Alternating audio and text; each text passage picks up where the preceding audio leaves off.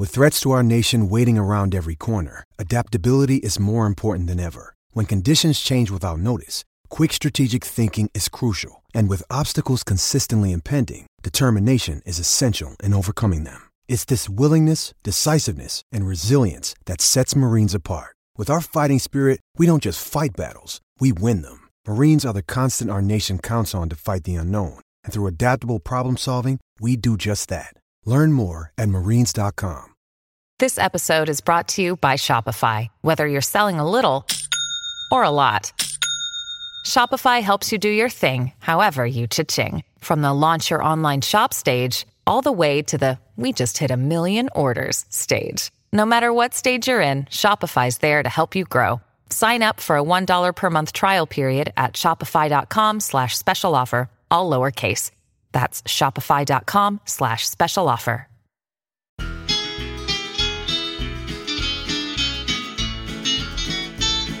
It's the moment of the evening every K-State fan enjoys. Settle down and pour a whiskey, crack open a LaCroix. Please put your hands together and make a little noise for your favorite Wildcatters, the handsome Bosco boys.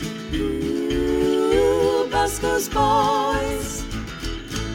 Come on, boys. The boys are back, and we are bringing you an episode live from the Miller Lite Club right here in AT&T Stadium at Big 12 Media Day. And we wouldn't be here if it wasn't for our sponsor, SeatGeek. Use promo code ACAA for $20 off your first purchase. And MyBookie, use promo code BOYS for the 50% deposit bonus up to $1,000. Grant, welcome. How are you doing, man? I'm doing okay.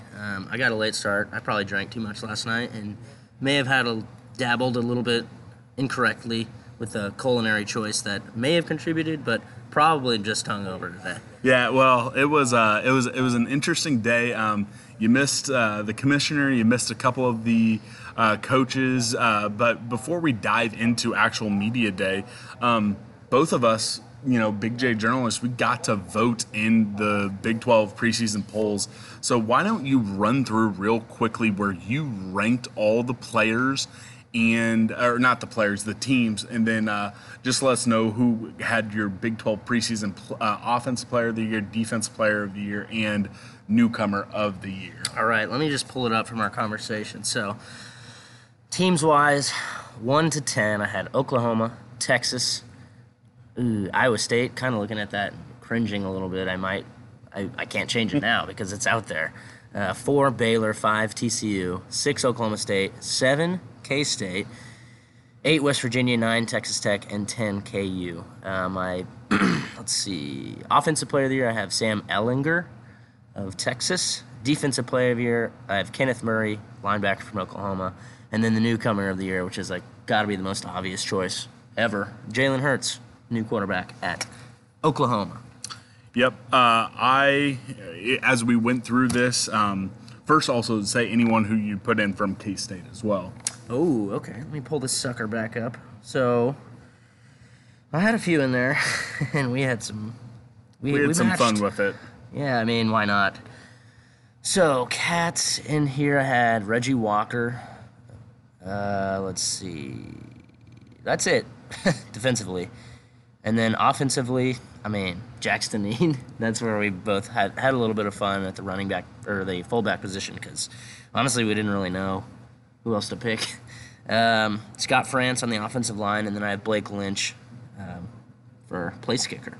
Yep, so we both had the exact same offensive player of the year, defensive player of the year, and newcomer of the year. So I'm not going to repeat that. My 1 through 10, I went with Oklahoma, Texas. I'm going with Baylor. I'm a big believer in Matt Rule, and I want to see what they can do now that they're finally getting to the point where they can field a full scholarship team. I think that they're going to be salty, and of course, I'm not going to give Iowa State any extra love. You guys know me. I appreciate that. TCU at my number 4, we heard Gary Patterson today. That was the last guy I think you missed before you got in here. Oklahoma State, Mike Gundy, still rocking that mullet, and I thought he was looking super sharp out there today. And then then I get to Iowa State, Matt Campbell. Number 7, West Virginia. At this point, it's almost a toss-up for me between 7, 8, 9. And then I do have K-State at 8, Tech at 9. But I'll tell you, Matt Wells really impressed me today when he was talking. And again, they're a press conference. How much can you really take from that? I'm not really sure. But I really liked listening to him talk. And then I have KU in the cellar. I think that kind of speaks for itself.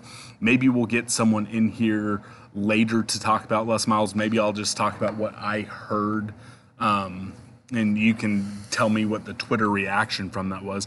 When we go to K-State guys that I had in my first team preseason ballot, I had Reggie Walker as well, but I also went with Wyatt Hubert. So let's talk about just the dynamic of those two real quick.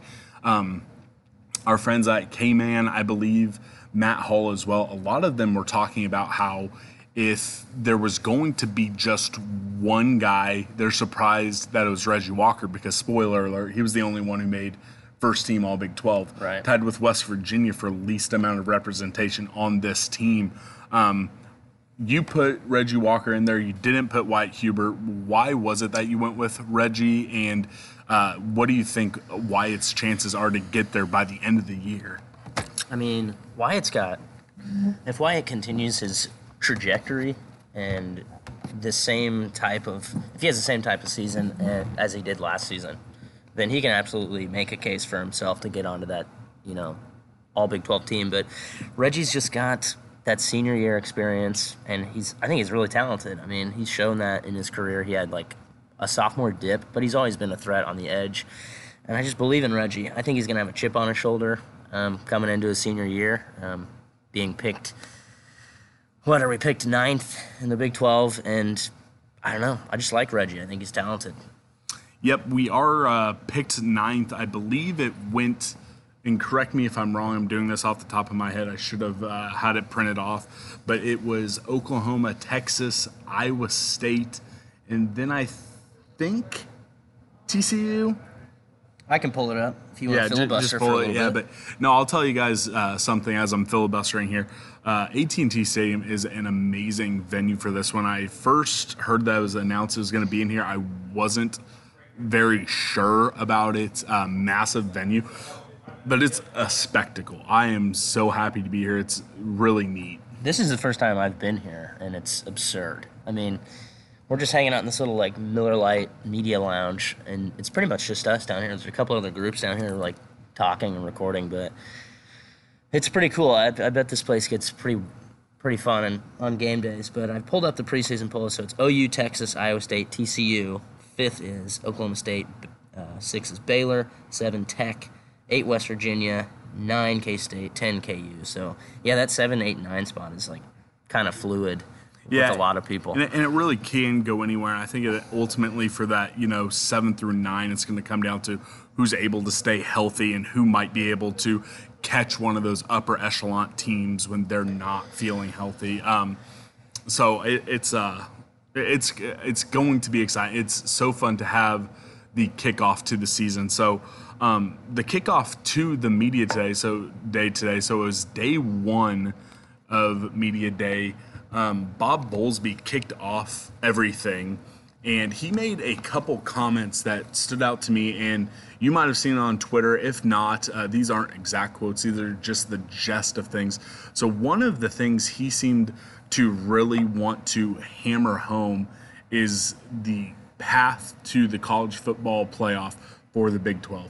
On a handful of occasions, he mentioned that they're the only conference that you're guaranteeing 1 versus 2 in the championship game, the only conference that is doing round robin, and he really wanted to pound that home. And this really is his address. There isn't going to be another major press conference for him. So this was him publicly, announcing to the country, the Big 12 has a tough path, and when we have a champion, it deserves to be in the playoff. I think that's completely logical. Like, when you think about it, I mean, that's really smart. Guaranteeing 1 versus 2 in the championship game is not always the case, in other conferences, but that round robin just makes it so much tougher. And then on top of that, we added that championship game after basically TCU got shafted in 2014.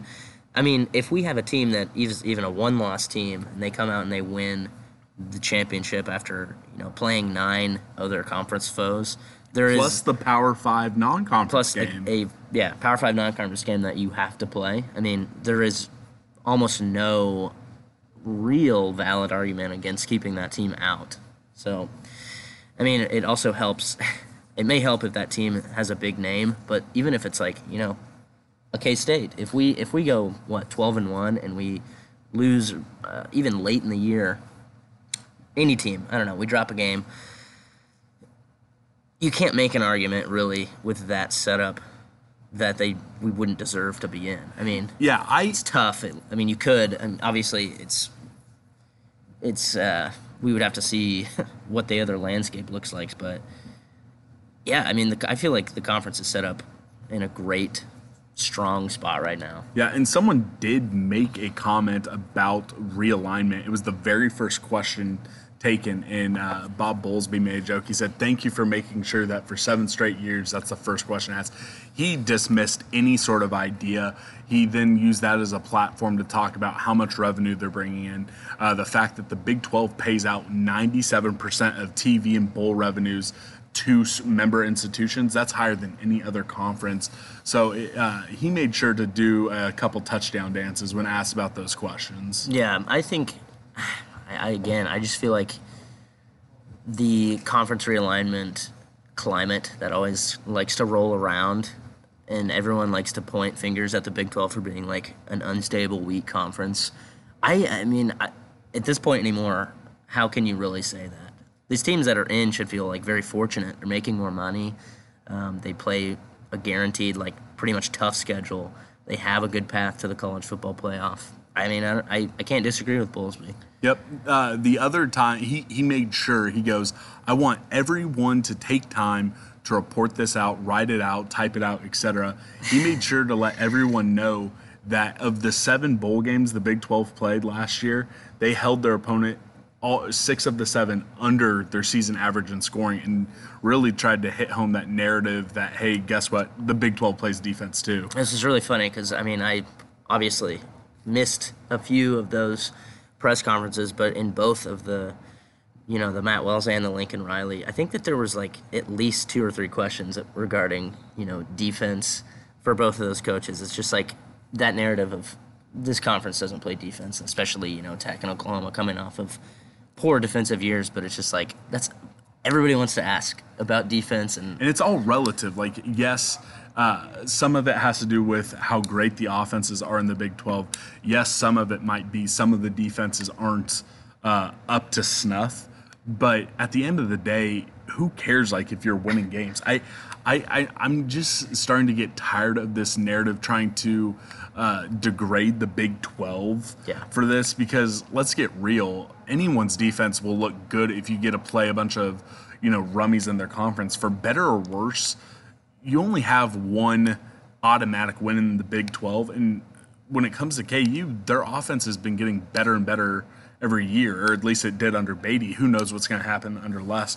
So I think that is just kind of a tired narrative that I would welcome to see the Big 12 defenses step up and kind of shut that down this year. I agree.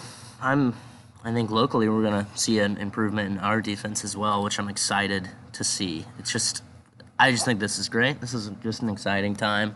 Sitting here at Media Days, it's kind of bizarre, but here we are. Yes, here we are. So let's get into what ended up being the biggest story, at least from my Twitter timeline, even talking to all the different reporters and media heads in between the different interviews, and that is the press conference Les Miles gave. I don't know if you have been able to actually hear any of the audio from that yet. I don't know how much of that you were able to follow, but he opened it up with some just bizarre statements. First, he kind of rambles a bit about, how a little bit about his time with the Oklahoma State Cowboys. And then he made a comment about how proud he is of the Dallas Cowboys for being a part of the Dallas community, and then goes straight, like no pause, goes straight into, I know everyone has questions, and he addressed the Puka Williams situation. Just unprompted. Unprompted, and just says, there will be no violence against women. We won't stand for it, all that type of stuff. And then he goes, it wasn't my decision to suspend him for one game. It was the university's, but I stand by it, and it was the correct decision. But he stumbled through all of that. It was so awkward. And then he continued on a very long opening statement, and he was reading from a notebook, which is something I have never seen. And granted, I don't come to media days often, but I do watch quite a few press conferences, and he was using his finger almost like he was a second grader learning to read, and he lost his spot 3 or 4 different times, creating pauses of anywhere between 5 to 15 seconds. And it was awkward. Is that just who Les Miles is? Because I mean, saw someone bring that up, and I found a press conference from 8 years ago at SEC Media Days while he was still at LSU, and he was eccentric then, but it was not like this. Noticeably sharper. Yes, and I'm not trying to call into whether or not, I'm not trying to accuse him of not being mentally all there. That's not what I'm trying to do. But something is off. Either he just wasn't prepared, or something is off, because he stumbled through players' names. He was trying to find players' names in his notebook. It just, I don't know. I if I were a KU fan, or say an assistant coach who's sitting back in Lawrence watching that press conference, I'd be drastically worried, not only about the man who's supposed to be leading this football program, but the public perception. Right. If I was trying to recruit against KU, I would literally just show recruits that clip of Les Miles. Yeah, I mean, it's got to be concerning, especially, you've got Les acting that way in a public eye with, just weird behavior patterns. But, after, 3 or 4 years, he sticks around, and if there's no real improvement, how are you going to hold on? What is the culture going to be like inside the locker room when you've got your head coach, acting in that way? If wins aren't coming, if improvement is not noticeably happening, how are you going to hold on to the staff? I mean, we know he's a good recruiter because, mainly because of just probably his name and his track record and his history. He was wearing his LSU championship ring, and that's how he still recruits. But I've been told before he talks to the recruits, they're Les is just kind of weird, that's how he is. But it's is he? I know he's goofy and weird. But I've never seen him like that when he was at LSU. Well, and another weird comment that just stuck out from him is, I'm not sure who asked the question, but someone asked the question of, what was it like on Saturday afternoons when you weren't coaching? And he said, me and one of my daughters, we would have games set up on TVs throughout the house, and they would run from room to room and watch it and try to figure out the situations. And it was just this really weird, quirky type thing. It's come on, man, do you not have a remote? I don't know. It was just weird. It was uneasy watching that press conference. I don't know. I mean, if I was a KU guy, I would not have much confidence going forward. I really wouldn't. I just don't see how he can command respect and inspire folks. I'm just having a tough time after watching that. And we could be completely wrong, and he could totally work out at KU. But going forward, it just seems what a disaster that could be. Yeah, I've gone back. And he's got the toughest rebuild in the country. Yeah, has he built a squad like that before? I don't know. Someone tried to compare it to when he took over Oklahoma State, and he said, I can't draw comparisons, but KU had more talent than what their wins say. But, yeah. what is he going to say? He himself said that. Yeah, no, he's saying that they have more talent than what their wins said. That was his quote. But what do you want him to say? Right. He's not going to say, I don't have talent. This is the worst program in the country, and I've got a hell of a job ahead of me. Yeah, no one's going to say that. So it was interesting to say the least. We'll move on from there. Gary Patterson was there. He was asked about Alex Delton, and the story he told on that was Alex Delton sought out them, not the other way around. That was a little surprising. I don't know I don't know the process of that because for a while it was like Alex Elton was going to go to UTEP. So, I thought he had committed basically to UTEP publicly. Yeah, on Twitter he said yes. I'm going to UTEP, and then It was like, all of a change sudden, your story. all of a sudden he's going to TCU. I mean, maybe they said something about how it was a style of play thing, which I guess, I mean, are we really that similar to TCU? I don't know, but I mean, maybe he just really likes purple. Yeah, I mean, hey, I don't care. It doesn't bother me one way or another. It's a good move. It was yes, it was fine. I just thought it was interesting the way he presented it. He also made sure to talk about how every single one of the quarterbacks are going to be healthy going into camp. That will be an interesting, quarterback battle to watch going forward. The next one, it was Mike Gundy, who still rocking the mullet. Got a question about the mullet. Had a really nice suit, but He got a question about the mullet? Yeah, he did get a that question should give about us the mullet. confidence. Yeah, we should have been able to ask some goofier questions. We'll be on our but game tomorrow, maybe. I don't think so. Maybe Yeah, next probably year. not. But it was the last question too. But the thing that kind of threw me off about Gundy, he was wearing a burnt orange tie. I would think that if you're the second most popular orange school, you would make sure that your tie matched up with your shade. Is he not? He's an Okie State alum, is he Yeah, not? I mean, he should know better. Yeah, it was bad.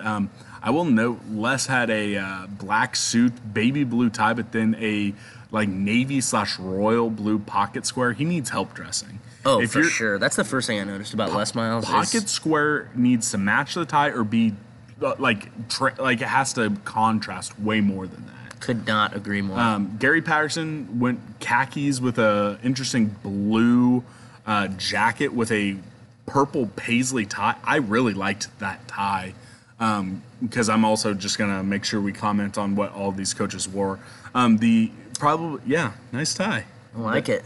The moment that got the most laughs in day one, they made sure that Mike Gundy made sure to talk about how Oklahoma had gotten past subpar quarterback play to win all those Big 12 titles, which was just a great joke because obviously, number one picks, Heisman Trophy. Yeah. So it's he had a lot of fun. After that, and I think this is when you got in, Matt Wells was next. I saw all of Matt Wells and all of Lincoln. And Yeah, I was pretty impressed with Matt Wells, to be honest. He carried himself well. Really was hammering home that change of identity for Texas Tech. And He knew a lot about the conference, too. Yes. He fit right in. He did his homework. He was wearing a gray suit, I think, with a red tie. Oh, man, I Charcoal. can't remember. I mean, nothing to write home about. Also really made sure to talk about how he hit the grad transfer market very hard because he got in with like 2 weeks before signing day, which is about the exact same time Chris Kleiman got in. So he went a different route. Kleiman ended up, filling out that roster with some high school guys. Wells went hard on those grad transfers. And my question to you is, would you have preferred to go that route? Because yes, it might give you a chance to win more in day one, but then you're, having to rebuild instantly on your second year on the job. So that might come back and bite him. I think that puts a lot of pressure on year two. Well, it puts pressure on year one because you're like, if it doesn't work out, then you've proven that that's not a good route to go. And then you have that quick turnaround where you have to rebuild again. So, I mean, I like the way that Kleiman did it, and he proved to us that, he can, even in that short period of time, he can build those relationships, fill out those high school guys. And I mean, no. I like the way we did it, I guess. Mm-hmm. Yeah, I agree with you. But, I mean, we really didn't have much of a choice. Yes. It just we just did what we had to do in that short period of time. Yep, that's very true. The final coach, it was Lincoln Riley. He was the best dressed of the day. I think he is probably taking the mantle from Cliff Kingsbury as the most attractive coach in the Big 12. Easily. He didn't make a lot of noise, but he was quite contentious about the fact that his quarterback transfer, Kendall out, grad transfer, keep in mind, grad transfer, getting immediate eligibility from within the conference. So he is still very salty and sour about that. That was the most contentious I saw anyone at the podium today.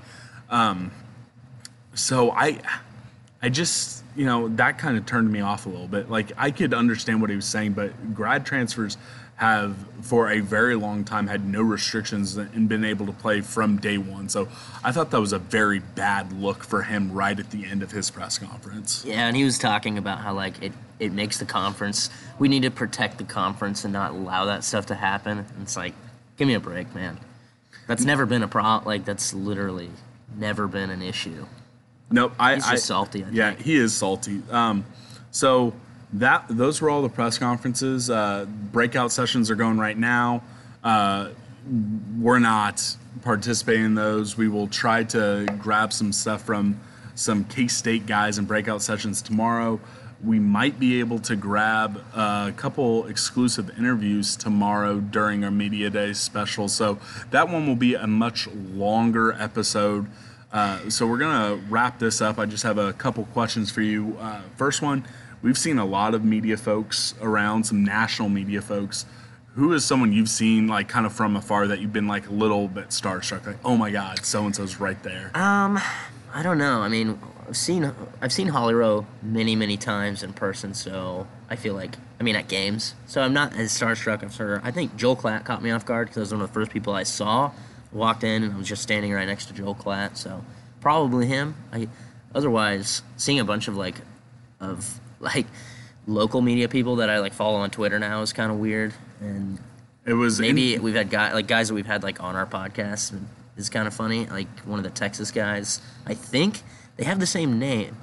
Oh wait, no, Ian Boyd. I saw Ian Boyd, and he looked a lot different than what I thought he was going to look like, and that doesn't really mean it. I don't really have a point there, but it was just like Ian Boyd, but he's the guy. Oh my gosh! So I thought that was the Texas guy we had on, Will.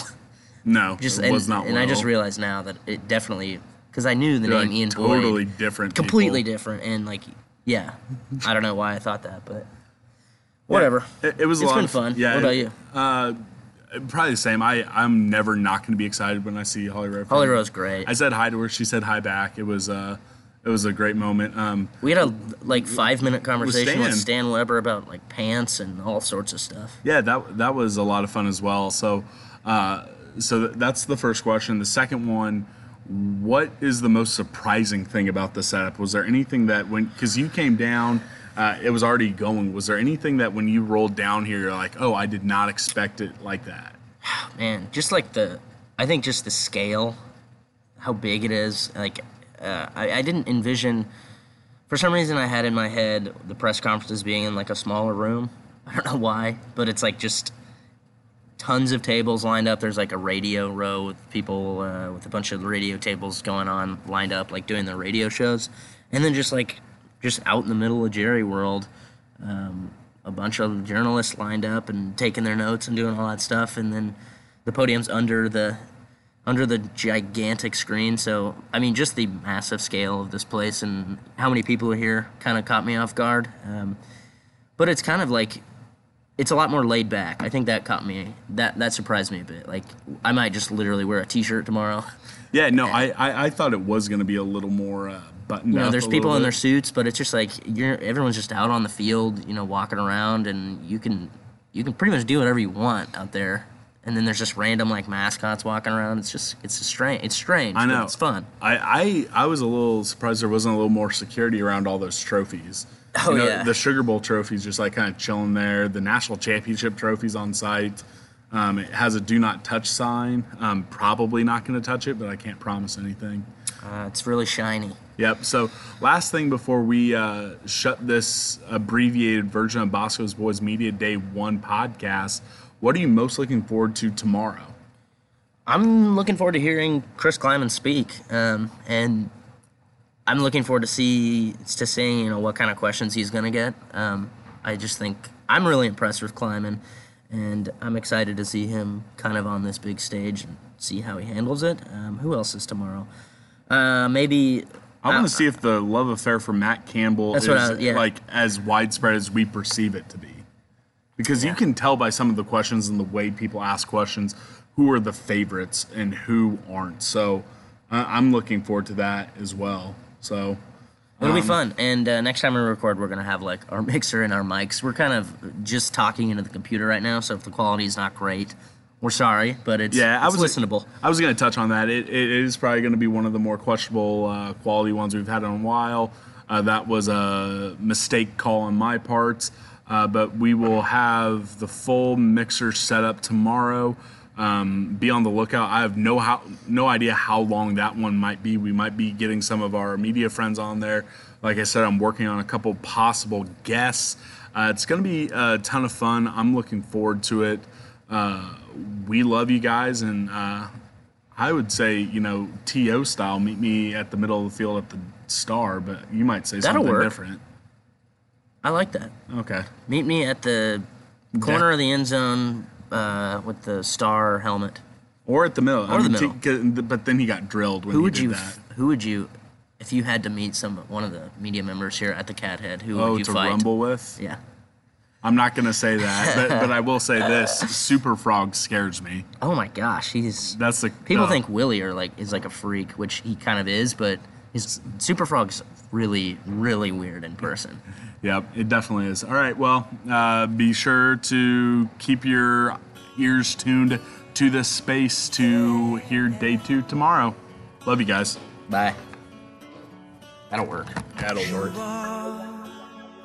My fire, the one desire, believe when I say I want it that way. But we are 2 worlds apart, can't reach to your heart when you say that I want it that way. Tell me why ain't nothing but a party. Tell me why ain't nothing but a mistake. Tell me why I never wanna hear you say I want it that way. Am I your fire, your one desire? Yes, I know it's too late, but I want it that way. Tell me why ain't nothing but a party. Tell me why ain't nothing but a mistake. Tell me why I never wanna hear you say I want it that way. Now I can see that we're falling apart from the way that it used to be. Yeah, no matter the distance, I want you to know that deep down inside of me, you are my fire, the one desire. You are.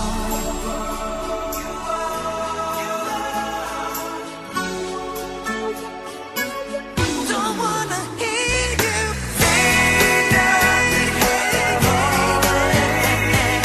Ain't nothing but a mistake.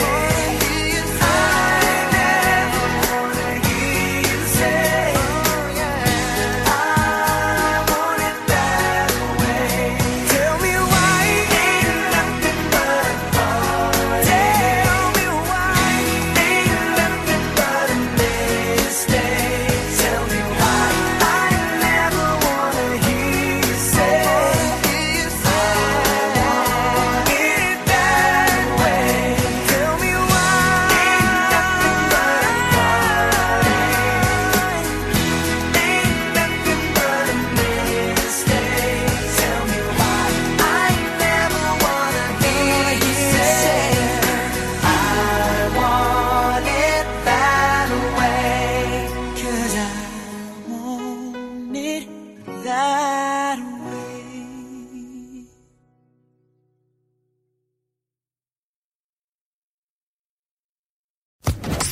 Social Podcast Network.